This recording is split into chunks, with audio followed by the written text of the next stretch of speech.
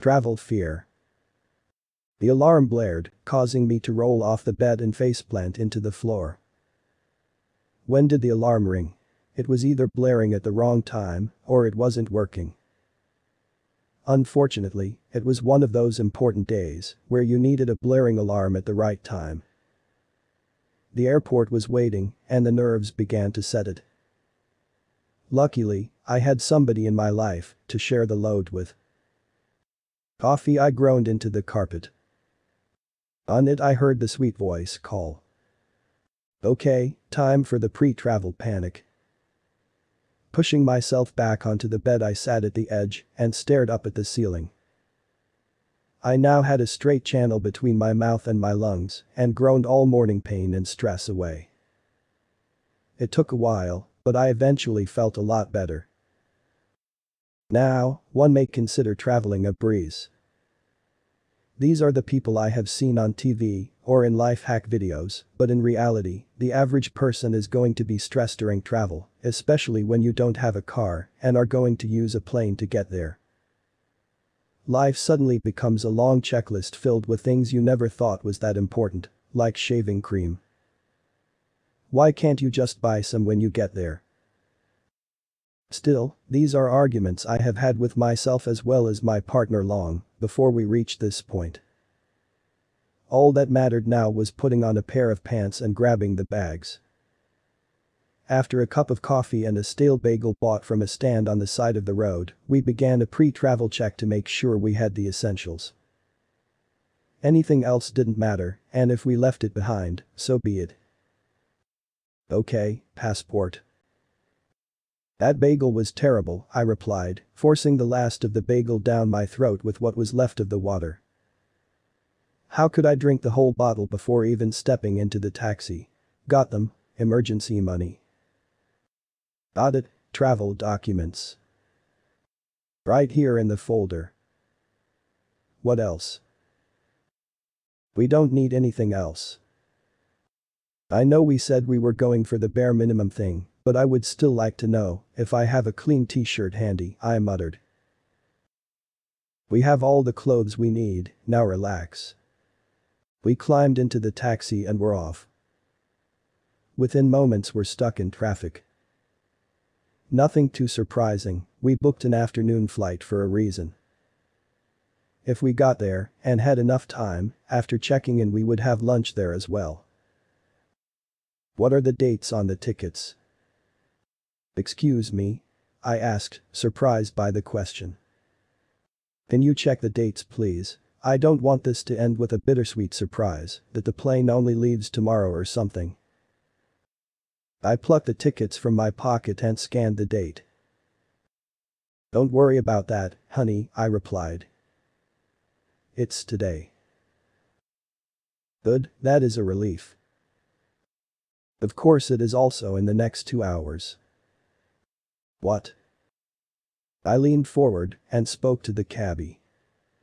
How much do we need to pay for express delivery? Depends on how fast you want to get there, sir, the cabbie smiled. Well, just short of killing someone sounds good, I told him, while a hand tried pulling me back into my seat. What do you mean 2 hours, she asked. $50, the cabbie offered. Deal, but it better be worth every dollar, I told him. But that said, the taxi lurched forward. I never expected to describe it in that manner, but I felt it move as such, and we were rubber banded forward. The cabbie wasn't driving by the book, but who was going to be able to read the blur that was his number plate, let alone give chase? The car bounced from lane to lane, and the driver was having the time of his life. The screeching of wheels was all we heard as the engine was pushed to the max even around the tightest corners. Safe to say that the cabbie earned every dollar when we rocked up to the airport. We're going to have to remember that guy, I laughed as we walked through the double doors into the middle of the mess that was an international airport. Now, where do we go from here? I will get the checking in done, wait here. So I did wait. Minutes passed quickly, and I began to worry. Not only about us making it onto the plane, but whether this trip would work out.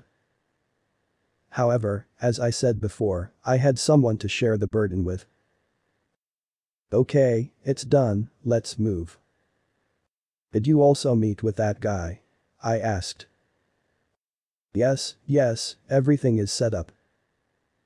Let us just get to the plane before it's too late. We rushed through the scanners and collected our things.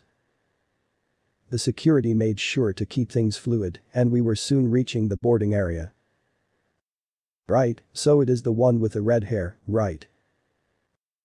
According to the description it was the one with the red suit, white hair, I repeated. Ah, that's right.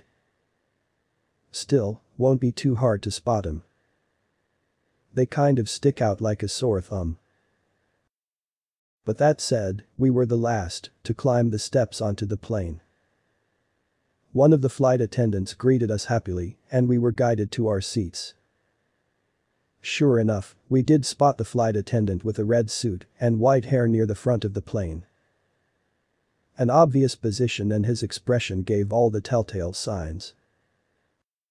After placing the baggage, I began walking up the aisle, I flashed the attendant a smile and walked over to the bathroom area.